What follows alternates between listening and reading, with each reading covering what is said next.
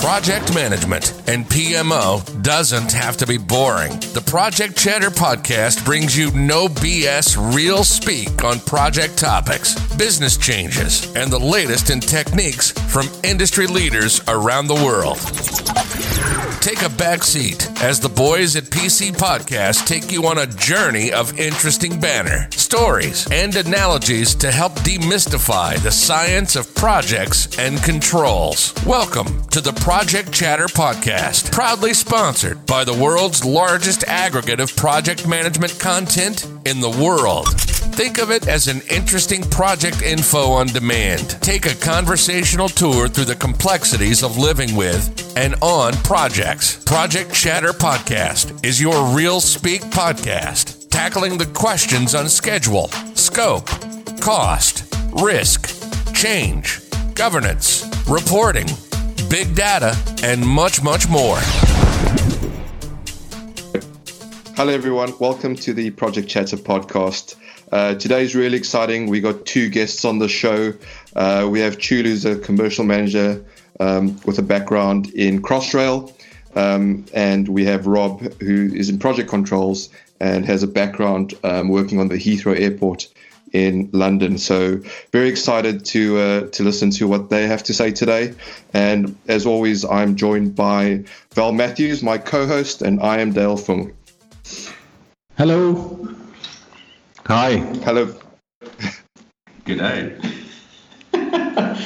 So the interesting thing here, and thanks Dale for the intro, is that we've got a three-way shared mic just going through sound reviews, and we think this is the best moment, but then we've made it a promise that we're not going to look in each other's eyes while we talk about various components of these projects. But I thought we could kick off with Chulu. So thanks, guys, for joining us. I think it's great that we can have a discussion about some mega projects, and obviously you guys have been around, so you understand how project management works, but also, Chulu, your experience, not just in Crossrail, which is a complex project in itself, but also in the commercial management space, which from a podcast perspective, we haven't really covered much of, but obviously it's a really important part of how we manage and deliver projects in terms of project performance and being on time. And I'd really love to hear both of your stories, and I think we might start with you, Chulu. In terms of your background and how you got into the Crossrail and your story and some of the challenges you faced on Crossrail. Yeah, sure. So my journey comes quite a bit way off from construction. So I started off first in banking. I worked in banking for a very long time. Then after that, I was in retail banking. And retail banking, you don't get paid a lot. So obviously I was chasing money at the time. And somebody told me that there are a lot of professions in construction. You can either become a project manager, commercial manager, construction manager, or different fields within construction. So I felt like that was very appealing. So I went into it. What was the appeal to commercial in particular? It wasn't actually, to be honest, because the first thing I thought to myself was, I don't want to work in construction. Muddy boots. So one of my mates was like, "No, and raining, exactly, outside, in the cold, England is very cold, So I didn't want to go into it until they actually forced me to, pretty much held my hand and forced me into commercial management, and I jumped in. I was looking for the money, and at that time, it actually paid me a lot more than what banking was paying me, because retail banking doesn't pay that much. Yeah. So what is the Crossrail? So for those that don't know what Crossrail project is, I mean, if you didn't know, well, what's the quickest way to explain it? The quickest way to explain Crossrail is that London has got two existing lines. So you've got the Great Eastern line that starts from Liverpool Street all the way to Shenfield, and you've got the Great Western that starts from Paddington going all the way to Reading. So what Crossrail is doing is just joining the two existing lines through an underground section with new, about, I think, if my memory serves me right, it's about 9 or 8 new stations that are going through London. But at the same time, you have another little branch that actually goes off to Heathrow. So as you're going towards Reading, you have to branch off and go to Heathrow. Now the complexity of... It's not done yet. They were trying to do that. No, it's done. It's done. Already? Yeah. So the trains are running now from Paddington to Reading. What's not done on Crossrail is the central section. So if you look at Crossrail, the service has already started from Liverpool Street to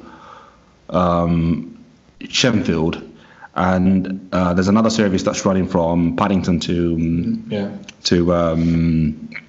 Reading. What's not running at the moment is the central section that's connecting the two lines. What's the value of that project, roughly? It was 18 billion, but slowly creeping up. 18 billion pounds, is that right? 18 billion pounds, yeah. Yeah, right.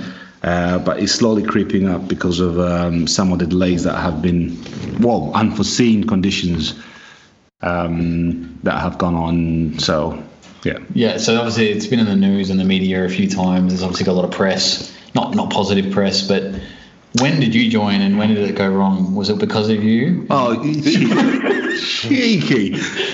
Before we get into I'm not going to blame an 18 billion pound program on you, mate. I'm just... shut up, you. Let's listen. Let's listen to Dale. Dale, you were about to ask a question. No, we'll get into that spicy story soon. But I think before we get into the details and challenges of what Crossrail has in front of them in terms of all the various complexities, maybe give those listening a bit of a view of what a commercial role entails on a project, because there'll probably be quite a few people listening and going, well, what is commercial? What do they do? What role do they play on a project? Could you share sort of your day-to-day, what you do, what you deal with, which, are you, in terms of commercial, were you facing contractors or were you facing a customer? Both. Yeah. What does that look like? What's that environment look like from a commercial perspective? That's a very good question, Dale. Yeah, very, very good question. So back in the days, the way projects used to work is that you had the contract that was drafted by the lawyers, and the lawyers had to actually run that contract. And on site, you had quantity surveyors, and the quantity surveyors did all the costs and all that stuff. Now, the problem you had is that there was a separation of power between the legal department and the quantity surveyors. And what happened was that they decided to merge the two professions into one. Hence the reason why the quantity surveyor role now changed from a quantity surveyor into a commercial manager, because the management of the contract now was moved from the legal department to the QSs. Hence the reason why the role of the QS changed from QSing to actually just becoming a commercial manager. So the role of a commercial manager is pretty much managing the contract all the way from the conditions of the contract through to the payment mechanisms that are in the contract, looking at mixing with the program controls to actually know how the program is running, so that you cost load the program, and you know how much you're going to be making payments on a monthly basis. So the two roles between project controls and commercial manager actually merge at some point, because a commercial manager has to always work with the project controls. So the commercial manager, in a nutshell, is pretty much managing the contract and the conditions of contract. So you have to take the deliverables from the contract and actually manage those deliverables. Now, I imagine just on that note, there's different terminology as well for commercial managers. I've heard contract manager or procurement manager, transactional manager. Yeah. Are they all the same thing, or is there differences between them from your experience? They from my experience, they're different. Procurement manager are pretty much people who are in procurement, so they're looking at setting up how you go out to tender and how you actually bring in subcontractors. A commercial manager pretty much has the contract where it's already let out, and he has to manage the conditions of the contract. Yeah, that was pretty much, I was going to ask a similar thing. Is all commercial management roles the same? But I think that's quite a good overview of what happens in commercial for those that are listening, and how closely actually you have to work with the controls teams and the PMO in general. And in some instances, I guess you hear of commercial actually being part of the PMO team as well as fully embedded, but that's not always the case. So there's a close tie into the control team. So thanks for that. Val asked you a very, very juicy question there on Crossrail, because Crossrail, certainly in London and the UK, has got a lot of airtime in terms of its delays and some of its challenges it's had. So I don't know if you want to go into some of those challenges, if you're allowed to go into some of those challenges, if there's any lessons to be shared with others out there that are of interest and in the public domain, then I think it'll be good for the listeners. Okay, yeah. So going back to the question that was asked in terms of what actually went wrong with Crossrail. What was the commercial manager? No, I think we went past that one. We'll come back to it. We went past that one. What are the challenges while you're at Crossrail, and can you share them, and are you allowed to share them? Well, I think I can share some of the challenges. Yeah, I think when the program was designed, it was designed in a little bit of a silo. So you had people who were designing and constructing the stations. You had people who were designing and installing the signaling system. And on one side, you had manufacturers who were actually going to manufacture the trains. At some point, there was a disjoint in their programs of delivery. So we ended up in a situation whereby certain stations were delivered, certain parts of Crossrail were delivered on time, but there wasn't that connection, the interdependency between different contracts to actually show where the critical path was. And this is just my personal opinion, I must say. So we ended up in a situation where some parts of Crossrail were actually delivered on time. And when it came to the critical parts to actually join the system together, the whole system was not yet ready. Things like the power installation, in order for the trains to run, and in order for the whole railway line to actually be energized, wasn't ready. But some of the stations were already ready. Then you look at the windows of testing as well for the trains to actually go into the tunnel. You have to have a very rigid system of actually having a good plan and a good program in terms of when the testing happens. But at the time the trains were ready to go into the tunnels were not yet ready to actually receive the trains.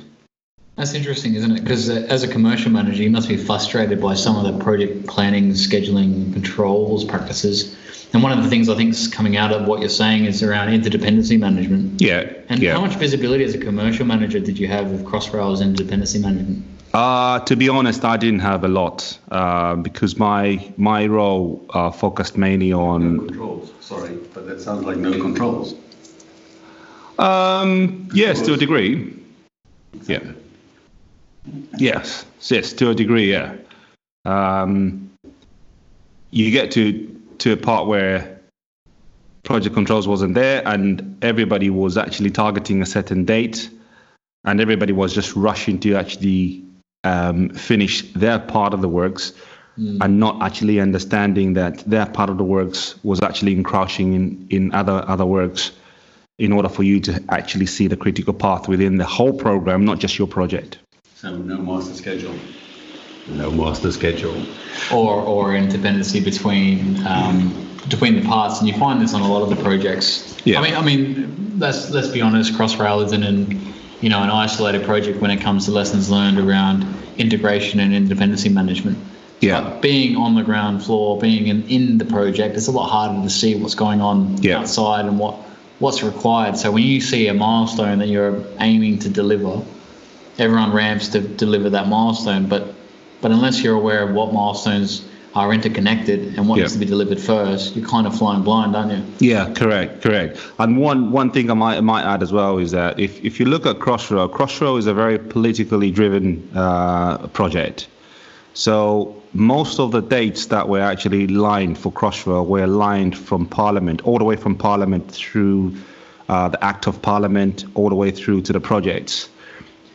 I am not too sure whether those dates were realistic or whether those dates were actually set to actually meet certain political goals.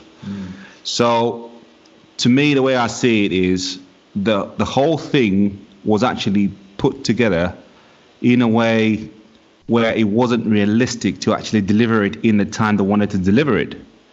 But nobody was able to actually stand up and say, look, forget politics, let's deliver this as a project and let's deliver this as a program.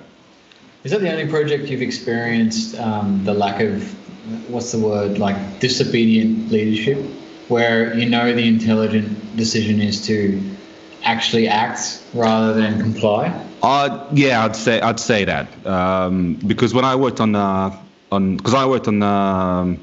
Olympic Park as well. So 2012 Olympics. 2012 Olympics in London. Yeah. Wow. So impressive. When I worked on that one, the whole program management of the Olympic Park was slightly different to the way Crossrail has been done, and I think there was a clear goal to the fact that the date was not going to move, whatever the case. Right. Yeah. And the way the government did it in terms of bidding for the Olympics was quite clever. They bid at a very high level, then reduced the cost of the construction of the Olympic Park through value engineering. Then at some point when we realized that we were actually going to creep into being over budget, they reverted back to the original value of how much the contract price or the program price was going to be. So it was easy for them to actually have a buffer in there, which they could actually use at some point as contingency, and that's what they did. Okay, just quickly there, for those that don't know, what is value engineering? To be honest, I think I'd let the project control expert to answer that. But to me, value engineering is pretty much looking at the project and actually say, look, how can we actually do stuff differently in order to get to the same outcome, but for less the money, but at the same quality. But I'll let the project engineers answer that. I'll actually take it from a slightly different perspective, and that is actually get the right people in place. So you're actually asking the questions to the right people. So you're talking about SMEs, like if you're talking about engineering, like value engineering come from engineering. So if you had a specialist engineer talking about how I hang a door versus correct, a mechanical engineer. Correct. So you're actually getting the right people in place. Exactly. And you're saying, is there another way to hang this door or build this engine? Correct. Yeah, exactly. So how do you describe that to people who don't understand what you're talking about? Value engineering is more to do with getting the right person, or get the people that actually have the know-how of actually physically doing that specific job, and then getting them to say, this is how we're going to do it.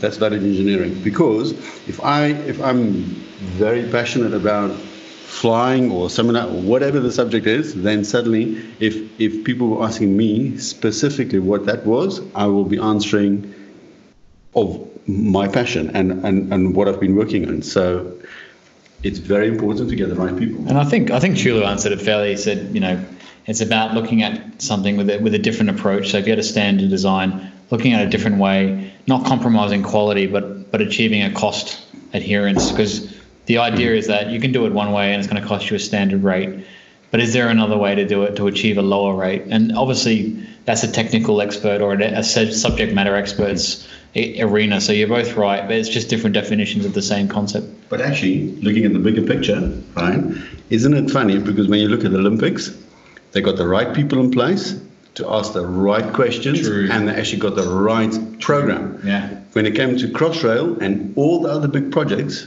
it was something that got sold. They didn't want to put the right price on the paper, right? Because I've worked for very big companies, and we always go, we cannot put that price on because we won't get the job. So you actually start off with something lower, and then as you go, then suddenly you start incorporating bits and pieces, and that's when it really starts creeping up. And that, even in project controls, is really difficult because now your estimate is actually based on fiction in a way. Yeah, yes and no. Because Crossrail is a very complex program. You have 3 signaling systems that are actually running on the line. The problem you have with Crossrail is that, and to add to the dynamic, is that you have got existing systems that are already there. So basically, you are retrofitting them in order for them to actually be ready in the 21st century. Now, you can get the smartest people to actually look at these things from a feasibility study, but when you actually start doing the works, you actually find that it's highly complex to actually change those systems. What you have with Crossrail is that you have a train that's moving from the west under the TPWS system.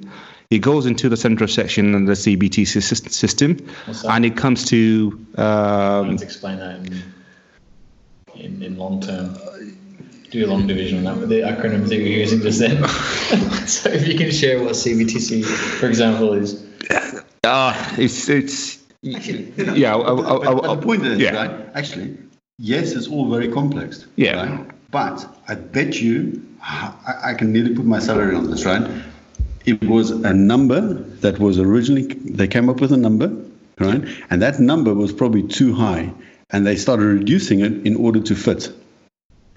I've seen this on nearly every single project. When you start going into these things, right, it's because it doesn't fit. You look at Hinckley, right, a perfect example. They started with something which was, it's just going to cost X amount. How far are we over? In fact, how many years are we late, right? But it's because they didn't want to actually tell the people exactly what it's going to cost. Yet they've so far and now they have to complete. But it's a sneaky way of doing it.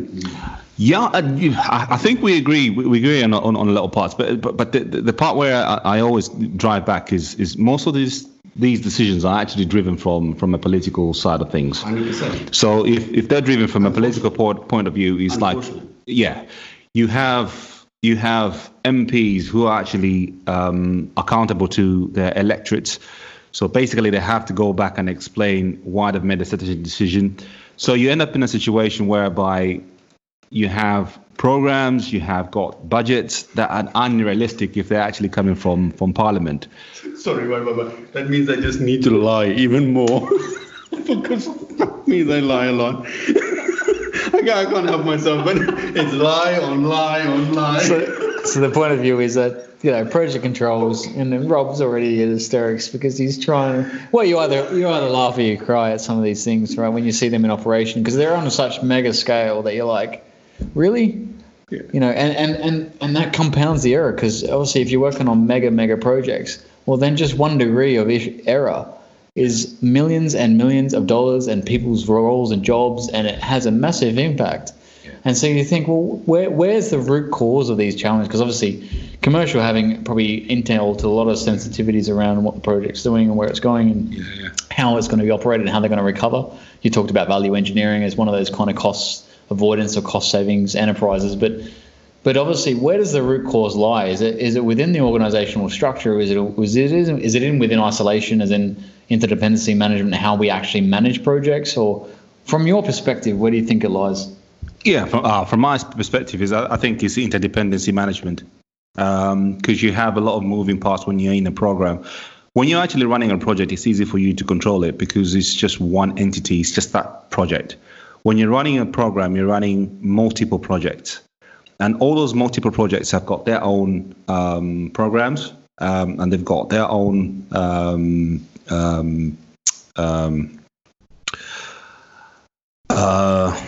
they've got their own end dates, and they've got their own key dates which they have to meet. But when you actually fit all of those projects into one project, into one program, that's, I think, where everything starts falling apart, because you have to manage the interdependencies very, very carefully. And I insist on this. You have to manage the interdependencies very, very carefully in order for you to actually know from the beginning to the end how the critical path is actually flowing through those projects, then ultimately through the program. Because you can have interdependencies or you can have critical paths in projects, but those critical paths are not aligning to the critical path of the whole program. Okay, I've got a question though, right? Because when you actually look at oil and gas, okay, in oil and gas, we always started with really big projects, and back in the UK, 10, 20 years ago, they were the big projects, right? And actually, some quarter ships.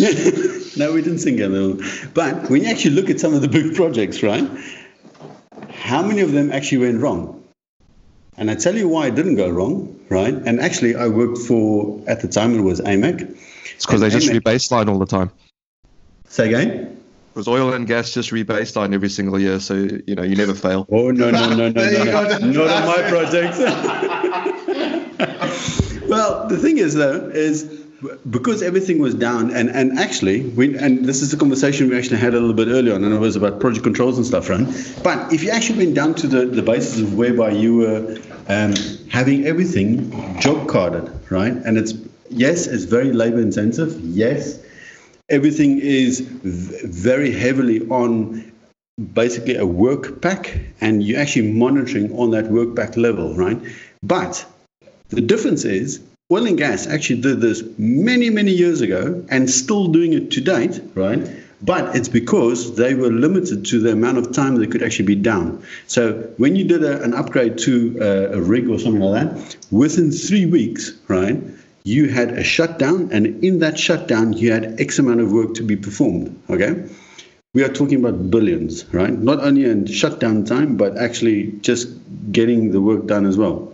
Now, when you actually look statistically, right, in project controls, we actually usually had a margin of about 3% total that was allowed to actually go over, right? 3%. Okay, let's take a step back.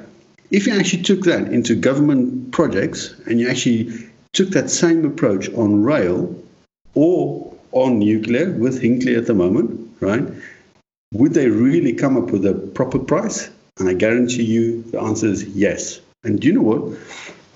The reason why I say this is I went for an interview with a very reputable contractor in the UK, and it was they were at Hinkley for 2 years already. The moment they actually brought up the program, I'm not a civils person by background, and the first thing I said was, we can't hit this end date. And you know what they said? Actually, we cannot tell the clients because at this moment in time, we're not allowed to report that. So that in itself is actually busy giving false indications and false pricing. So that was actually more the question, right? Is why don't we go back to something where what we know, right? And if something got priced properly, you would actually have a proper indication of what is actually busy happening on the project. That's actually a really good insight there, Rob. So thanks for that. And I don't know if we can answer the question right now, but I just want to pause. I just want to paint everyone a picture that's listening. So, you know, you've got the three of you sitting there in Australia having a couple of beers, which is great because this is really, really good conversation. We're getting some really open, honest feedback here. And then me suffering here, sipping on my water in the UK in the early morning. Sorry, dude. So welcome to come down to us anytime, Dale. That's no problem. So no, just to paint that picture for everyone, you know, so, you know, it's actually really, really engaging conversation. And this is really insightful because these are perspectives that we haven't heard before from people that have been on these live projects that you know, is in the public domain, large things. So yeah. And while Val was out going to top up the beers on that side, I wonder if it's a good, I guess, segue to go on to Heathrow and some of the challenges you found there, Rob, because clearly we've gone into Crossrail. We understand. You know, we're on the spotlight. Yeah. So he's already too excited there, Dale. You just got him set off. He's like, let's talk about Heathrow. And he's like, right. And he just pulled out a notebook. He's started already. He's doing backflips and everything right now. He's ready to go. So he's poised and ready. So I think maybe the first question must come from Dale for Heathrow. So if you've got anything for us, Heathrow, go for it. So I don't have any scathing question to try and ask you. It's more so, I don't think I have to either. I think, you're about 5 or 6 beers deep, so you'll do it yourself. But yeah, if you got a controls background, in controls, we see everything. Everything from the technical aspects to the politics. We see the full spectrum of what goes on. In your opinion, and I know I don't have to ask for your honest opinion because we will get it. What are some of the positives and some of the negatives that you can share with those that will be listening, that they can take away and apply on their projects so that they can improve the way they're managing projects from a controls perspective or any other perspective that you wish to share? It's a very good start you had there, because you said, in my opinion. So let me start with my opinion. Hold on tight, listeners. Hold on tight. I don't need anyone knocking on my door. But anyway, the big thing, though, I think the positive is, right, I think Heathrow is an amazing place, and there's actually so much going on. I think in terms of when you look at the amount of people that are actually busy contributing to building projects within and just trying to get things done within Heathrow, it is absolutely amazing. It is astounding to think that there are so many people, so many projects running at one time, and actually the airport still is running on a daily basis and flights are still landing and taking off. It's absolutely astonishing. So what's the volume for, because we're from Australia, but for those that are listening that are not from the UK or been to the UK, like how big is it? Because I've been there, we've been there, but Heathrow is massive. It's a monster of an airport, but can you explain in terms of... Do you know what? It is constant. I was very lucky to sit right in the middle of what is called the Compass Center. And in the Compass Center, so you can actually see, it's right next to the runway, and you actually see these big aeroplanes landing as well. And the phenomenal thing about Heathrow, of course, is we've got they had a lot of some of the A380s and some of the big planes landing. And it was constant. It was actually amazing to think that you had all these aircraft just coming in, and of course they're taxiing in, and it's just constant. So in terms of volume, I think I recall something of, 180. There was something like 180 landings or something like that, because we were doing a comparison to what Melbourne are busy doing, and when you actually look at the volume, I think it was like something like 80. What is 80 to no? Okay, I think it's like something like 180,000 or something in volume of people busy landing in a 24-hour space. Oh, wow. So it's huge, wow. Right? It is a big one. But okay, you can jump on YouTube or not YouTube, on Google or something like that and probably get the right numbers, because it's all published on there. Yeah. But it is just phenomenal, the amount of people that are busy moving through it. So in terms of what it works, right? But the negative, I would think, is because of all this volume, it actually restricts of what maintenance you can actually do at what time as well. So it makes it actually very difficult to try and pinpoint, because, for instance, on the job we were busy doing as well, is they needed to upgrade or actually do some maintenance on the runway. And even just maintenance on a runway was actually really difficult, because you had so many flights coming in. You physically had to close down one runway and then try and redirect everything on a different runway. So that in itself just meant it's a huge amount of volume on the other runway to try and maintain and just keep up with maintenance. So I think in the same sentence, the negative is they are probably the downfall of their own success, because they can't actually keep up with maintenance. So I'm going to go straight into my favorite discussion of all, because, working in project controls and working particularly in London and Australia, I've been interested in like the repetition of the same problem. In project controls, I think the problem statement remains. The content might be different, and I think that's clear across industry, right? And I know because I'm speaking to Dale and yourselves, and that the problem statement hasn't changed. And so, from a project controls perspective and a systems maybe perspective, what's the environment? Being a project controls person in Heathrow, what's the environment like? And do they suffer the same problems as other big projects or operational projects where the projects have to go on even though there's operability or interoperability hindering the performance of those projects, for example, any upgrades or maintenance? But obviously for rail would be the same, where you can't stop the operation of rail while you also build the rail. You can't stop the operation of airplanes or airports while you build passengers in, because that's a revenue stream for the program. So how do you deal with that? Okay, actually, that is a very big question. Thanks. That's a very big question. And actually, I'll actually start off with maintenance. The biggest issue, I believe, in Heathrow is that they actually haven't been keeping up with maintenance. And the reason being is because financially, because they've privatized, suddenly it is something that needs to provide profit. So that in itself means whatever you've got as an overhead needs to be reduced. What's the first thing that goes?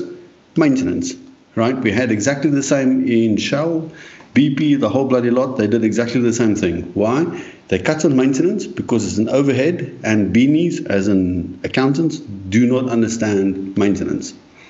Thank goodness they're not into armed forces. But anyway, right? So, but it's true, isn't it? Rob. Because what has actually happened is, unfortunately, when you look at, for instance, projects running in Heathrow, the big decision actually comes whether it is actually capex or opex, right? Yes. So the moment it's opex, it's operational. So can you explain the two first?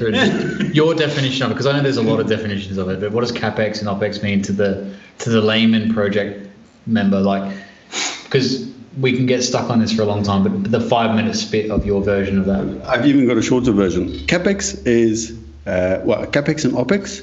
Opex is operational.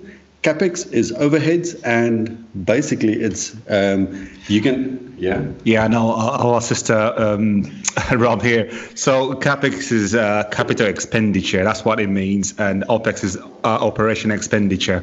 Perfect. Correct. But also, as an OPEX, from the business perspective, is something which is operational, right? Which means maintenance usually gets included in. And then you get CAPEX, which is basically guys going around with a big bucket to all the shareholders and saying, we need money, right? Which means they're not paying for it. Now, that in itself is actually half of their downfall, because they're getting a road. The road has now suddenly come to the end of its lifespan. It's still there. It's still maintainable. It's still operational. Yet, because the life expectancy has dropped suddenly, or whatever reason they come up with, suddenly they turn that into CAPEX. Through CAPEX, you need a design, right? So now, instead of actually people just going out and fixing the bloody road with potholes in the UK, which is just fucking lovely. Sorry for the French, but it is, and we all have the same problem, right? What happens? But it's true, isn't it? Yeah. With those flurry of words, I'll actually tone it down a little bit. So, what happens with that is capital expenditure and I'm just adding to what Rob was actually saying. So capital expenditure is the part where you're actually putting in money to actually build something. So basically, if you've got a road, you actually find the money to actually go and build a road. Yes, if you have CAPEX, it's the financiers, stakeholders. Yeah, correct. So now suddenly you have a road which is full of fucking potholes, right? Big bloody holes, and we need 4x4s and shit, which we're also going to get taxed on. Lovely. Anyway, so now we have potholes, right, that need fixing. So what happens? They say, okay, we now need a design. So now a design gets created. Suddenly your project is actually delayed immediately by 4 to 6 months because a design needs doing, right? So now when it actually comes to guys actually just going out to fix the road, now we need a design to tell us we actually have a road in place that needs a design. Really? But that's CapEx. So in itself, it's actually busy delaying it. So, okay, we've got a design. Now we've got the funding, everything. We fix the road, and it works. But it's nearly taken, a year to, 14, 15 months? In order to actually get the work done. That in itself is just ridiculous. I think one of my questions, Rob, is of course you have at Heathrow a lot of issues going around. Is it a third runway or fourth runway? I can't remember. Third runway. Expansion. Exactly. So, and you have a lot of vested interests in this. So you have government. Yes, that's it. Not only government. Seriously, back on the serious note. Not only government, but even people who actually own houses around Heathrow. So basically, they are looking at the value of their properties going up. And if of course there's compulsory purchase of land there, people are actually done already. People are actually looking at how much they actually can get the back off the government. But this topic has actually gone through the papers like a hot fire. Correct. What's your take on it? Okay, we've diversed again. But digressed. Actually, the funny thing is it still hasn't actually gone through local council. So the local council approval still needs to be given. They are actually now currently busy applying for that application to the council. Now that could take several years. So, True. And is it going to happen? I don't know. I suppose it's what's the colour of your money?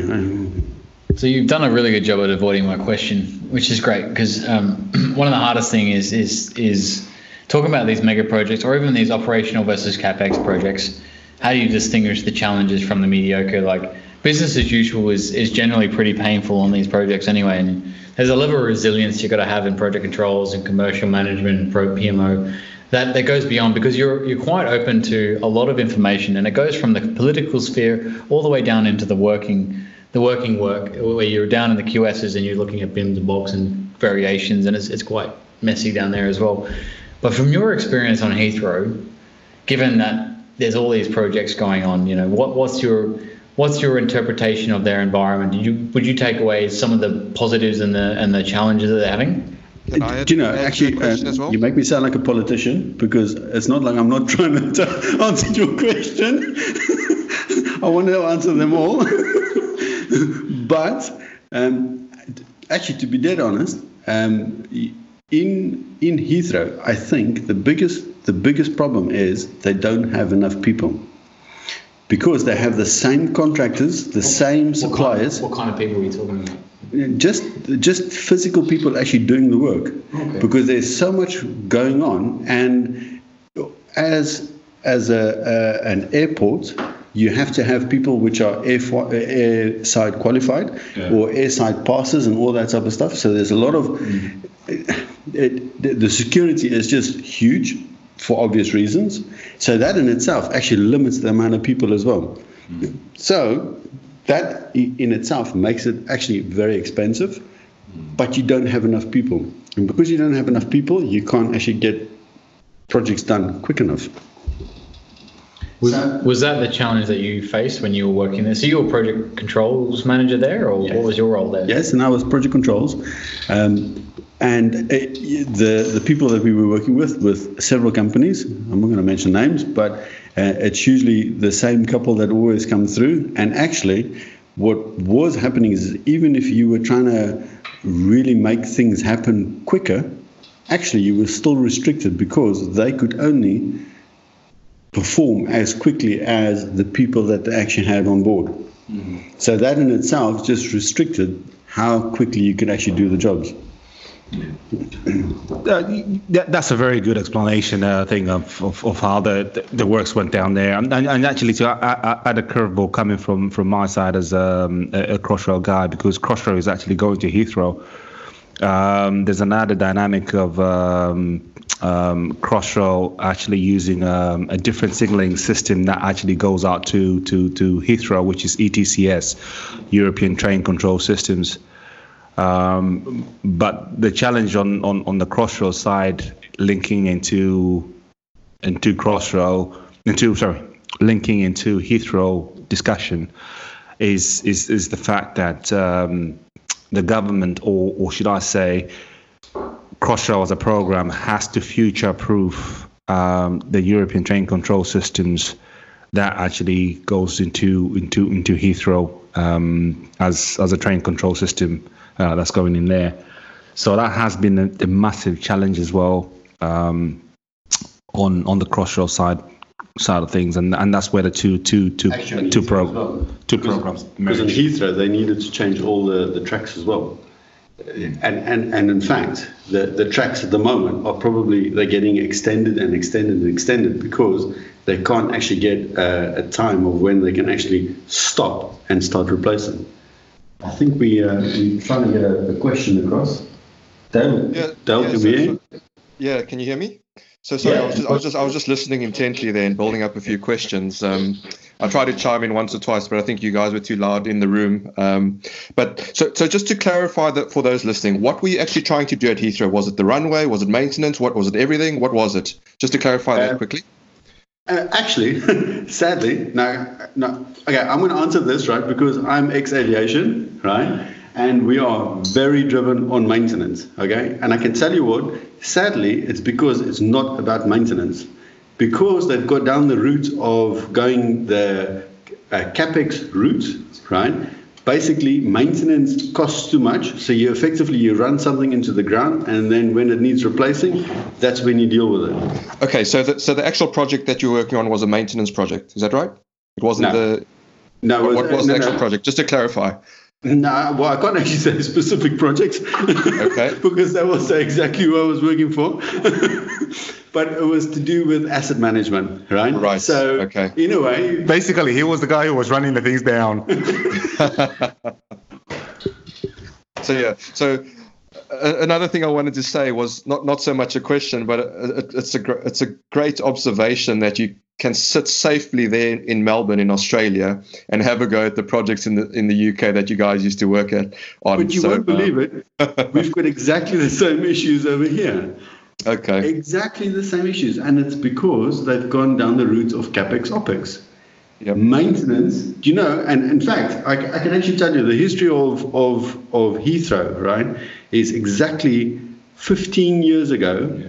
They came up with this, there was some brain boff that came in, some beanie with a big white jacket, and he came in and said, you know what, this is the way to run projects, and we need to cut maintenance. They actually fired 2,000 baggage handlers because of that. Right, so for job perspection. No, I'm going to start stuttering extra. Perspective. There we go. There we go, Chulu. Thanks for helping. Yeah, it was terrible because suddenly you actually had a lot of baggage handlers that were actually without jobs as well. However, on the same side, you also had unions and stuff, which we're not going to go into, right? But the unions were saying, okay, let's go down that union route and do whatever they do best, right? And suddenly they automated stuff. Yes, it's made things faster, quicker, but maintenance effectively actually got hit on the head, and that everybody started going down this capitalist or this CapEx route of trying to run a business. So can I ask you a question? Because you've had what? How many months now in Australia? What was it? 7, 8. So given your worldly experience in Australia and the type of challenging projects you've been on, if you had some things to take back to Heathrow, what would they be? This is where I start selling programs. Well, the thing is, that's actually, I can't answer that. To be be dead honest. Okay. Del, these guys are actually hysterical down here. Seriously, can I actually jump in there and actually answer that one? Yeah, okay, you go for it.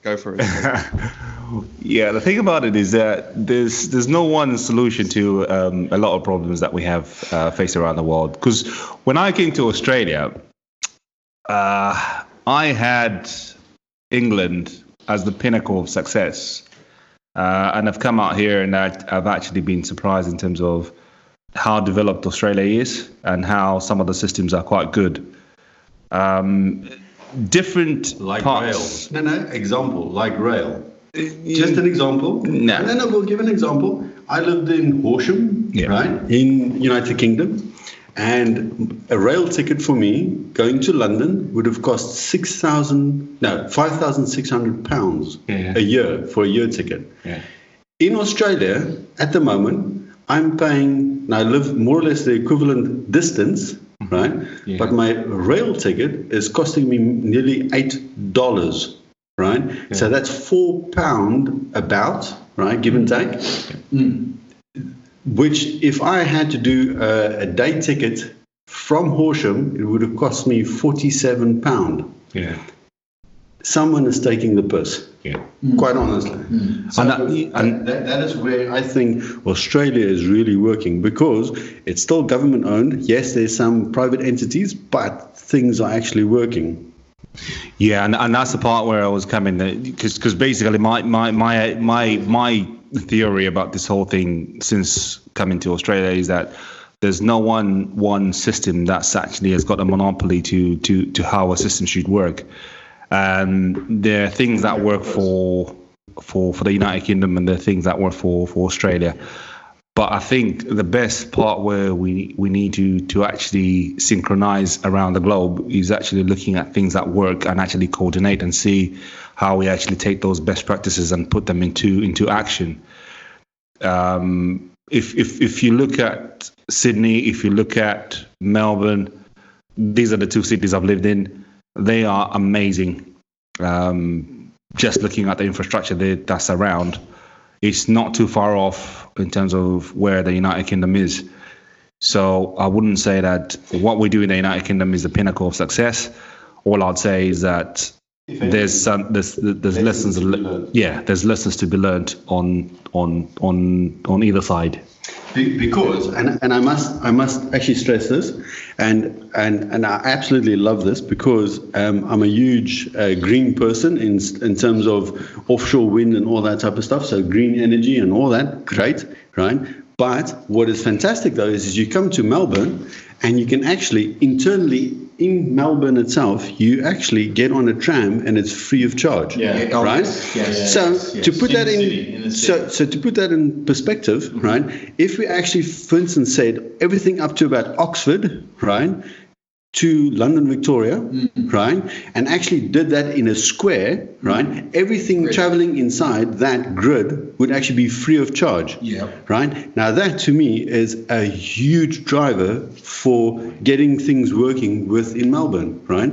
Now that, if anything, is probably a lessons learned that we could probably take home and actually say, but you know what, we want to talk about green, we want to talk about all these things, stop emissions, stop all that type of stuff. Okay.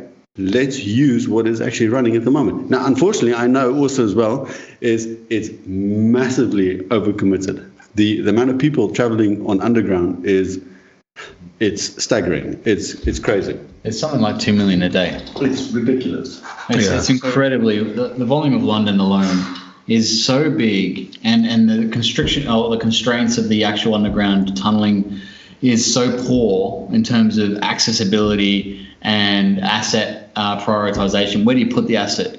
Yeah. And the deterioration of it, that it's a real big challenge. I know Dale probably has more detail on 4LM, for example, which is looking at the 4 major lines of a London Underground. But there's a massive, massive problem there in terms of overall construction. Correct. And actually, just to finish that off, is here, at least, I feel, in Melbourne, they're actually saying, you know what, let's reduce gases, why drive in the city, but actually then giving an option of whereby you can jump free of charge on a tram, right? in other words, that means in London, they need to actually say, you know what, you can jump on underground and actually physically use a tube free of charge because it's in the zone. You don't have to drive a car. Now, that would be bringing emissions and stuff down. So at least here, they're giving an alternative to actually saying you don't have to drive a car or you shouldn't be driving a car. Whereas I feel in London at the moment, they're still not doing that. That's the equivalent of carbon value engineering, isn't it? There we go. Exactly. Dale, I can see you want to come in. Do you want to come in? Yeah, absolutely. So I think you all three of you are right. There's lots of lessons to be learned from cities all over the world. I mean, you could say, well, why don't we just cut out any sort of electrical transport and go like Amsterdam with, bicycles? But every city, every country has its own unique challenges. Val kind of touched on, how old the tube system is. It's the oldest system in the world. So you have different challenges that you would have to Melbourne. We won't go into them. But then you also got, as you touched on in your earlier stories, you got the political side of things. Maintenance. Also maintenance, which is a bugbear of yours. So that is actually so fascinating because we could probably take every single infrastructure project and tear it apart and find examples of where it works better in the world. I think the beauty about this conversation for people listening is that there's, as I think Chulu pointed out, there's no single solution to any one single project. But purely by people listening to the discussions and experiences that we've had on projects, they can form their own opinions and hopefully give them some perspective on things to think about. I guess one of the things also just to segue away from that is, Rob, you're talking about, your passion about, green technology and renewable energies and things like that. I realized we actually skipped the part about your background and telling us where you're from, but about your career and things like that. I wonder if you can just share with us, because, you've given us a great insight into some of the projects you've worked on, but more specifically about you, where you've come from, how long you've been in the industry, and a bit about your journey. So now I've got this mic right in my mouth. Thanks, Val. You're welcome. Well, I was desperately trying to avoid that. I didn't really want to go and tell my the entire history, but he's quite humble. But if we could even start right back where you were paratrooper, because I think that's where the craziness started, and I think a lot of people that start in project controls are disturbed. And you just proved my theory. So could we start there? Listen, there's no such thing as a humble South African, so While you're looking at one. Yes, it's true. I used to be in the Paras. I actually did my national service, which was the last year in South Africa of national service. And despite what political turmoil we were finding ourselves in, It's apartheid, yeah. it was a change from the old system to the new system with Mandela coming in, and which is amazing in itself. But I'm half British. My mom is English. My dad's South African, and so we had a very good understanding of what was going on in London.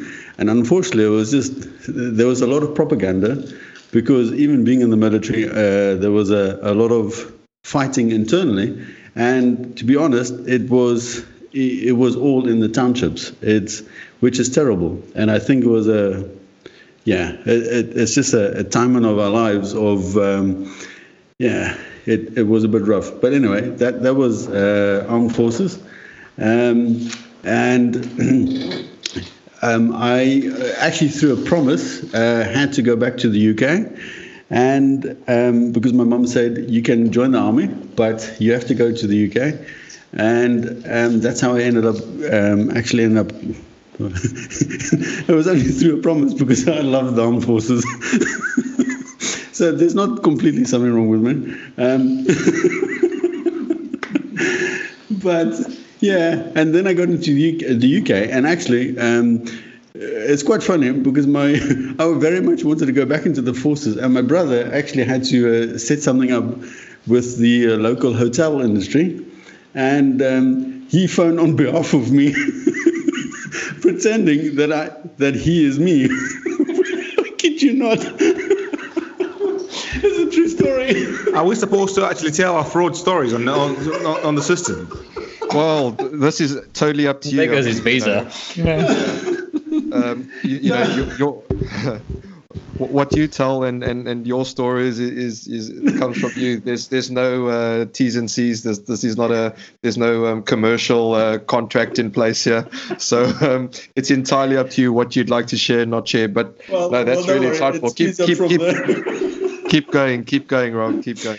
Well, having worked in the hotel industry, Immigration will be on him in a minute. Hello. Well, having so I did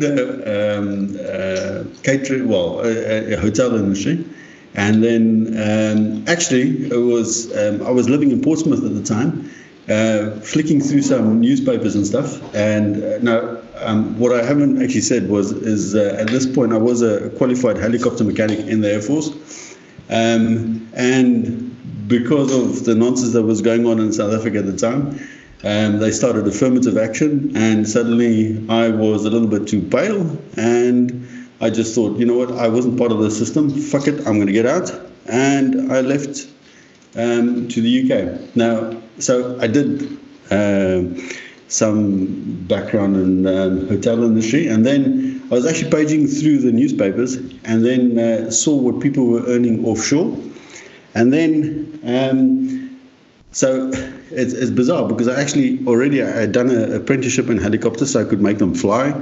I wanted to become a flight engineer because I really was passionate about flying. And then because of all the problems, that didn't work. And then in the UK, 3 years down the line, I decided I wanted to get into ROVs, remote operated vehicles. And so I actually did another apprenticeship. I actually moved up to Scotland. We ended up living in Scotland for about 16 years. And I progressively started working my way through the structure of oil and gas, starting with remote operated vehicles, maintaining, flying, all that type of stuff. Then it got me into logistics. And I think, if anything, it actually probably taught me the basis of what real project controls were, because in a way one actually saw what was actually happening on the ground. Now, thankfully it was in oil and gas, because I think it was quite lucrative at some points, but they were very, very good with training. So one actually got trained really well, got brought through the ranks, and then progressively one actually got into different things. So my first job in project controls or planning was actually through logistics, through AMEC, working for Shell.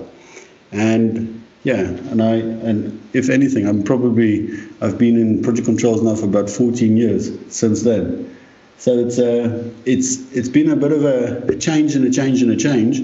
But I think it's probably, if anything, it's probably contributed to why one is so disciplined in trying to get process, procedures, and then actually understanding where the different elements are actually busy coming in, and systems. So although we hate systems, we hate change, in the same sentence we can also say, but actually we need process, procedures, systems, because it's when once you've actually gone away from them, suddenly you go, oh, hang on, but where's this? I need this system, I need this process, in order to actually get people to start following exactly what we're doing. And that story just actually strikes a chord with me, because if I look at Rob's career, from where he started from to actually changing his career to where he is now in project management, it actually shows you the dynamic of how a human being can actually adjust to different things.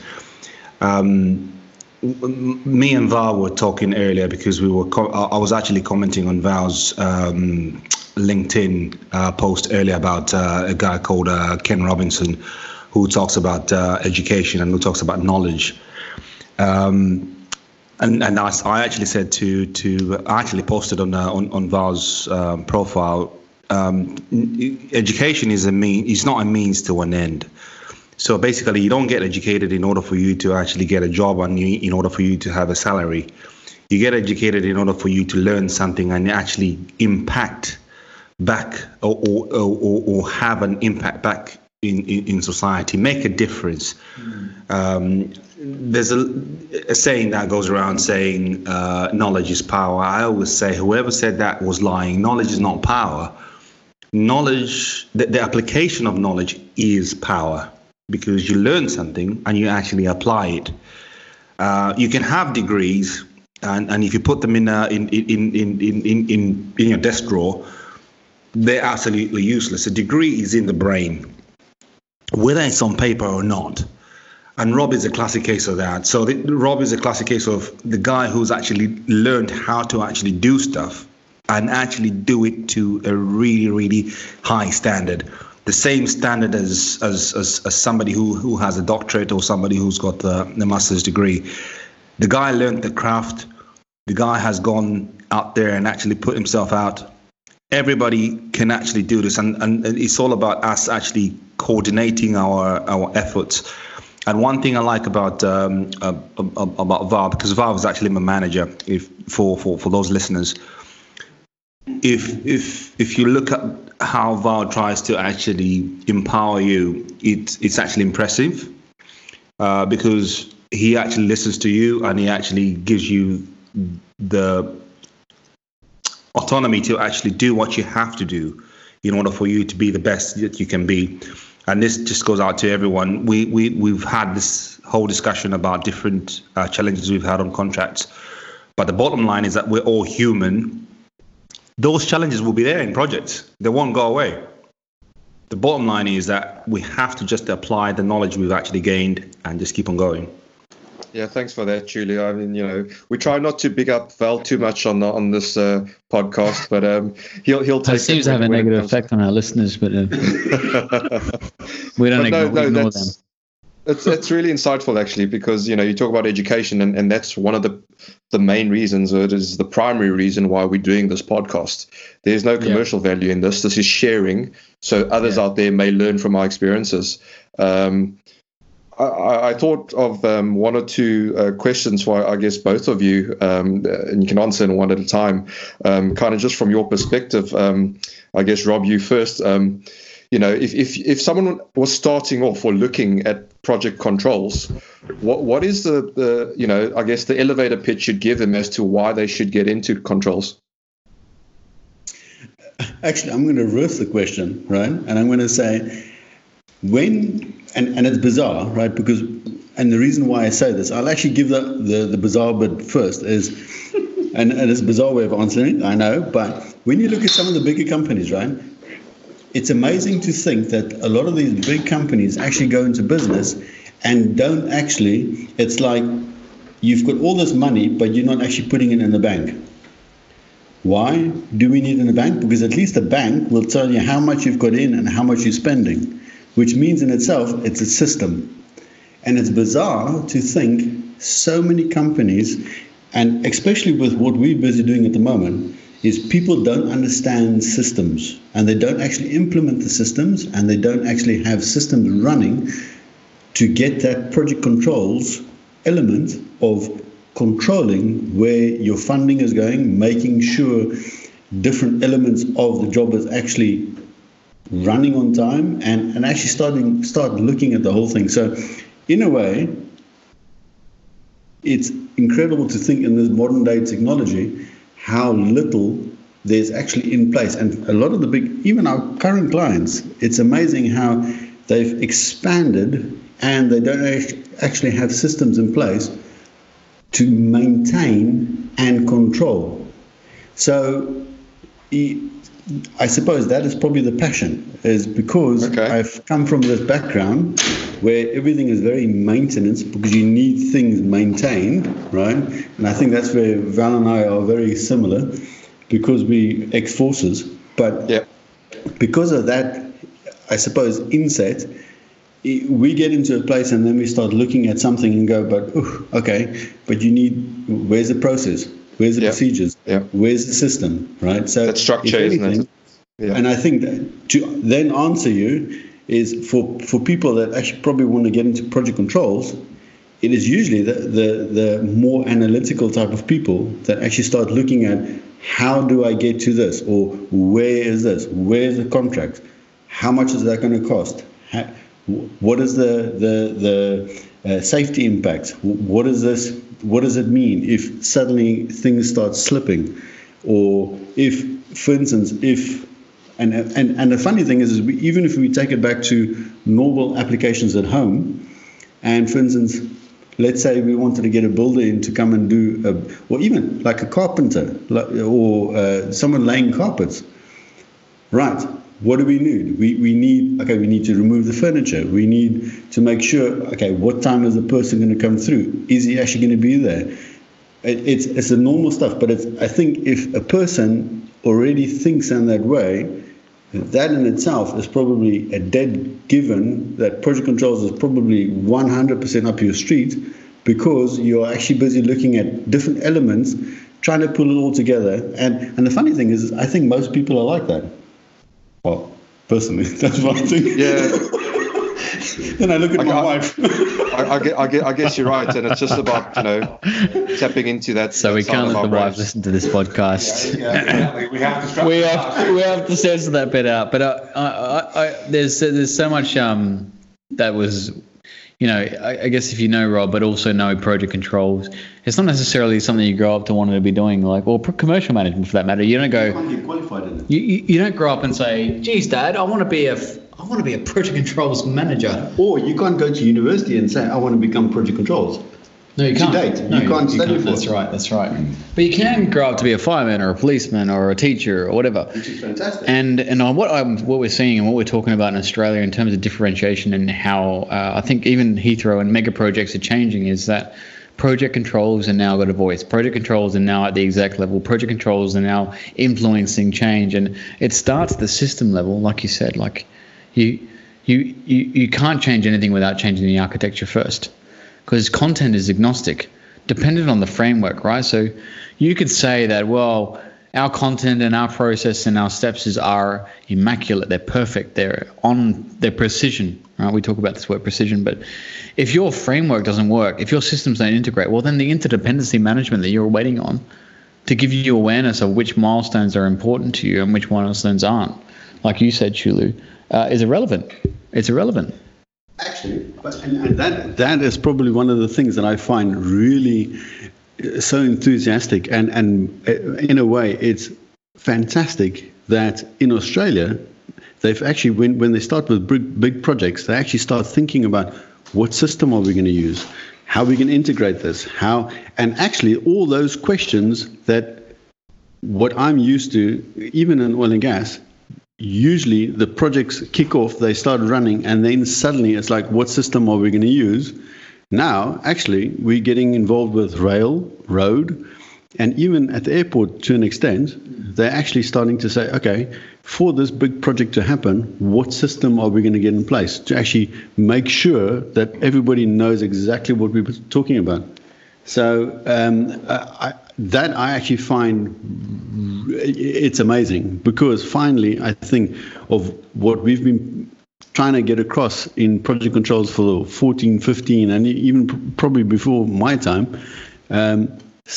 Finally, we're actually getting to that point of whereby people are actually thinking all that type of stuff, even on top levels, because what we're experiencing here is, especially within Melbourne, is even on government level, they're actually starting to try and see what systems they can get involved to actually get all of those pinch points actually sorted out before the project actually even happens, which is really amazing.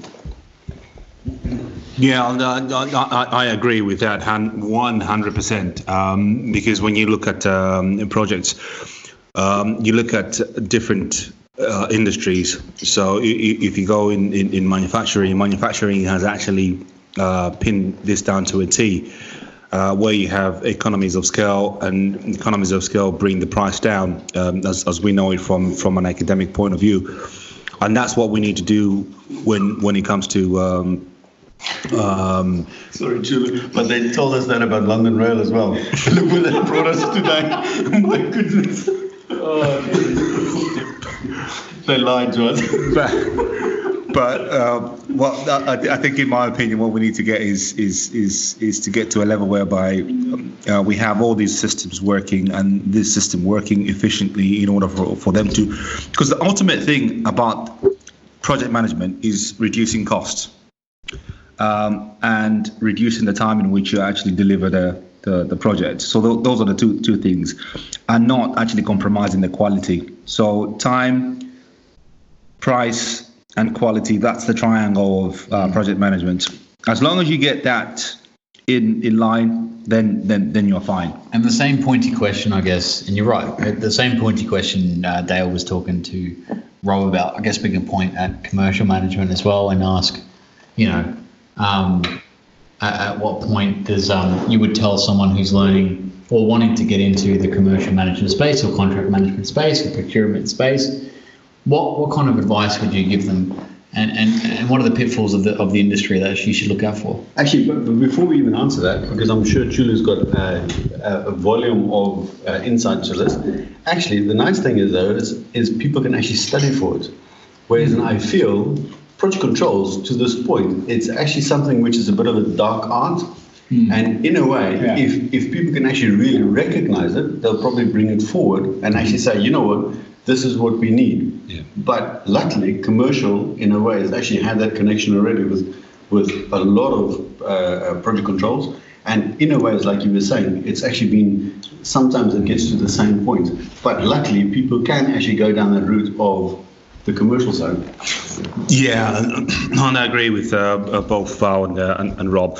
I think when you look at construction, I'll take an example of the UK, because I've just been in Australia for the last 5 months. UK is a very fragmented industry, so you have a lot of the chain of supply is massively fragmented. You've got a number of suppliers who all want to actually make a profit within that whole massive chain of supply. How you actually coordinate that to actually become very efficient is actually what gives you the success. If we look at most of the companies in the UK, they have a margin of about 10 to 12% they have to make on a construction project.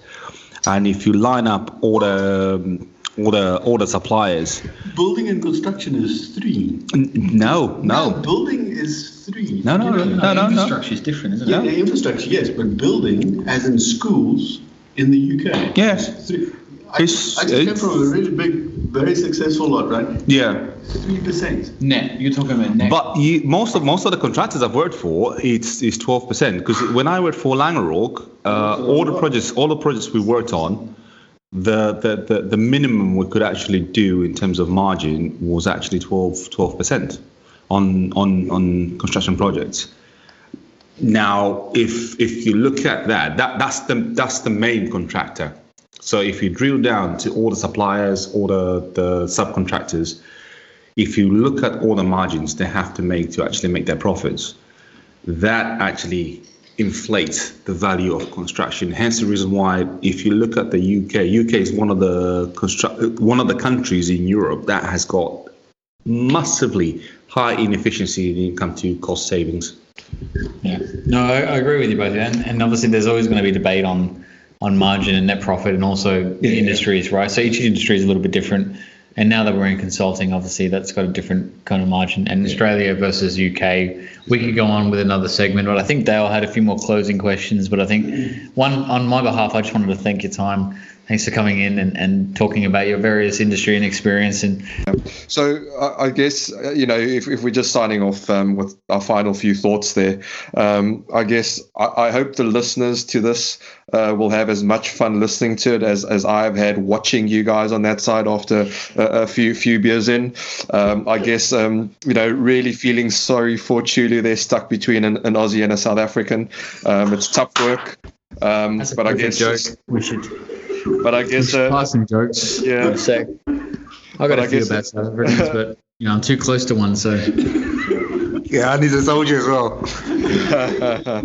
But no, I think in all seriousness, there was a good bunch of a bit of banter there, some good debate from your various experiences specifically, and good lessons learned that were shared from your experiences. I think from both Val and myself, we thank you for being part of this podcast. We'd welcome to have you back in the future to share more insights and more experience on different topics.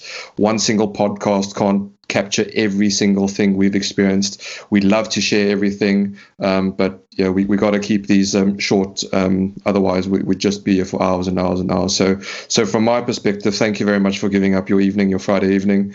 I'm sure you've had a lot of fun on that side as well, and I'm sure you'll continue to have some fun.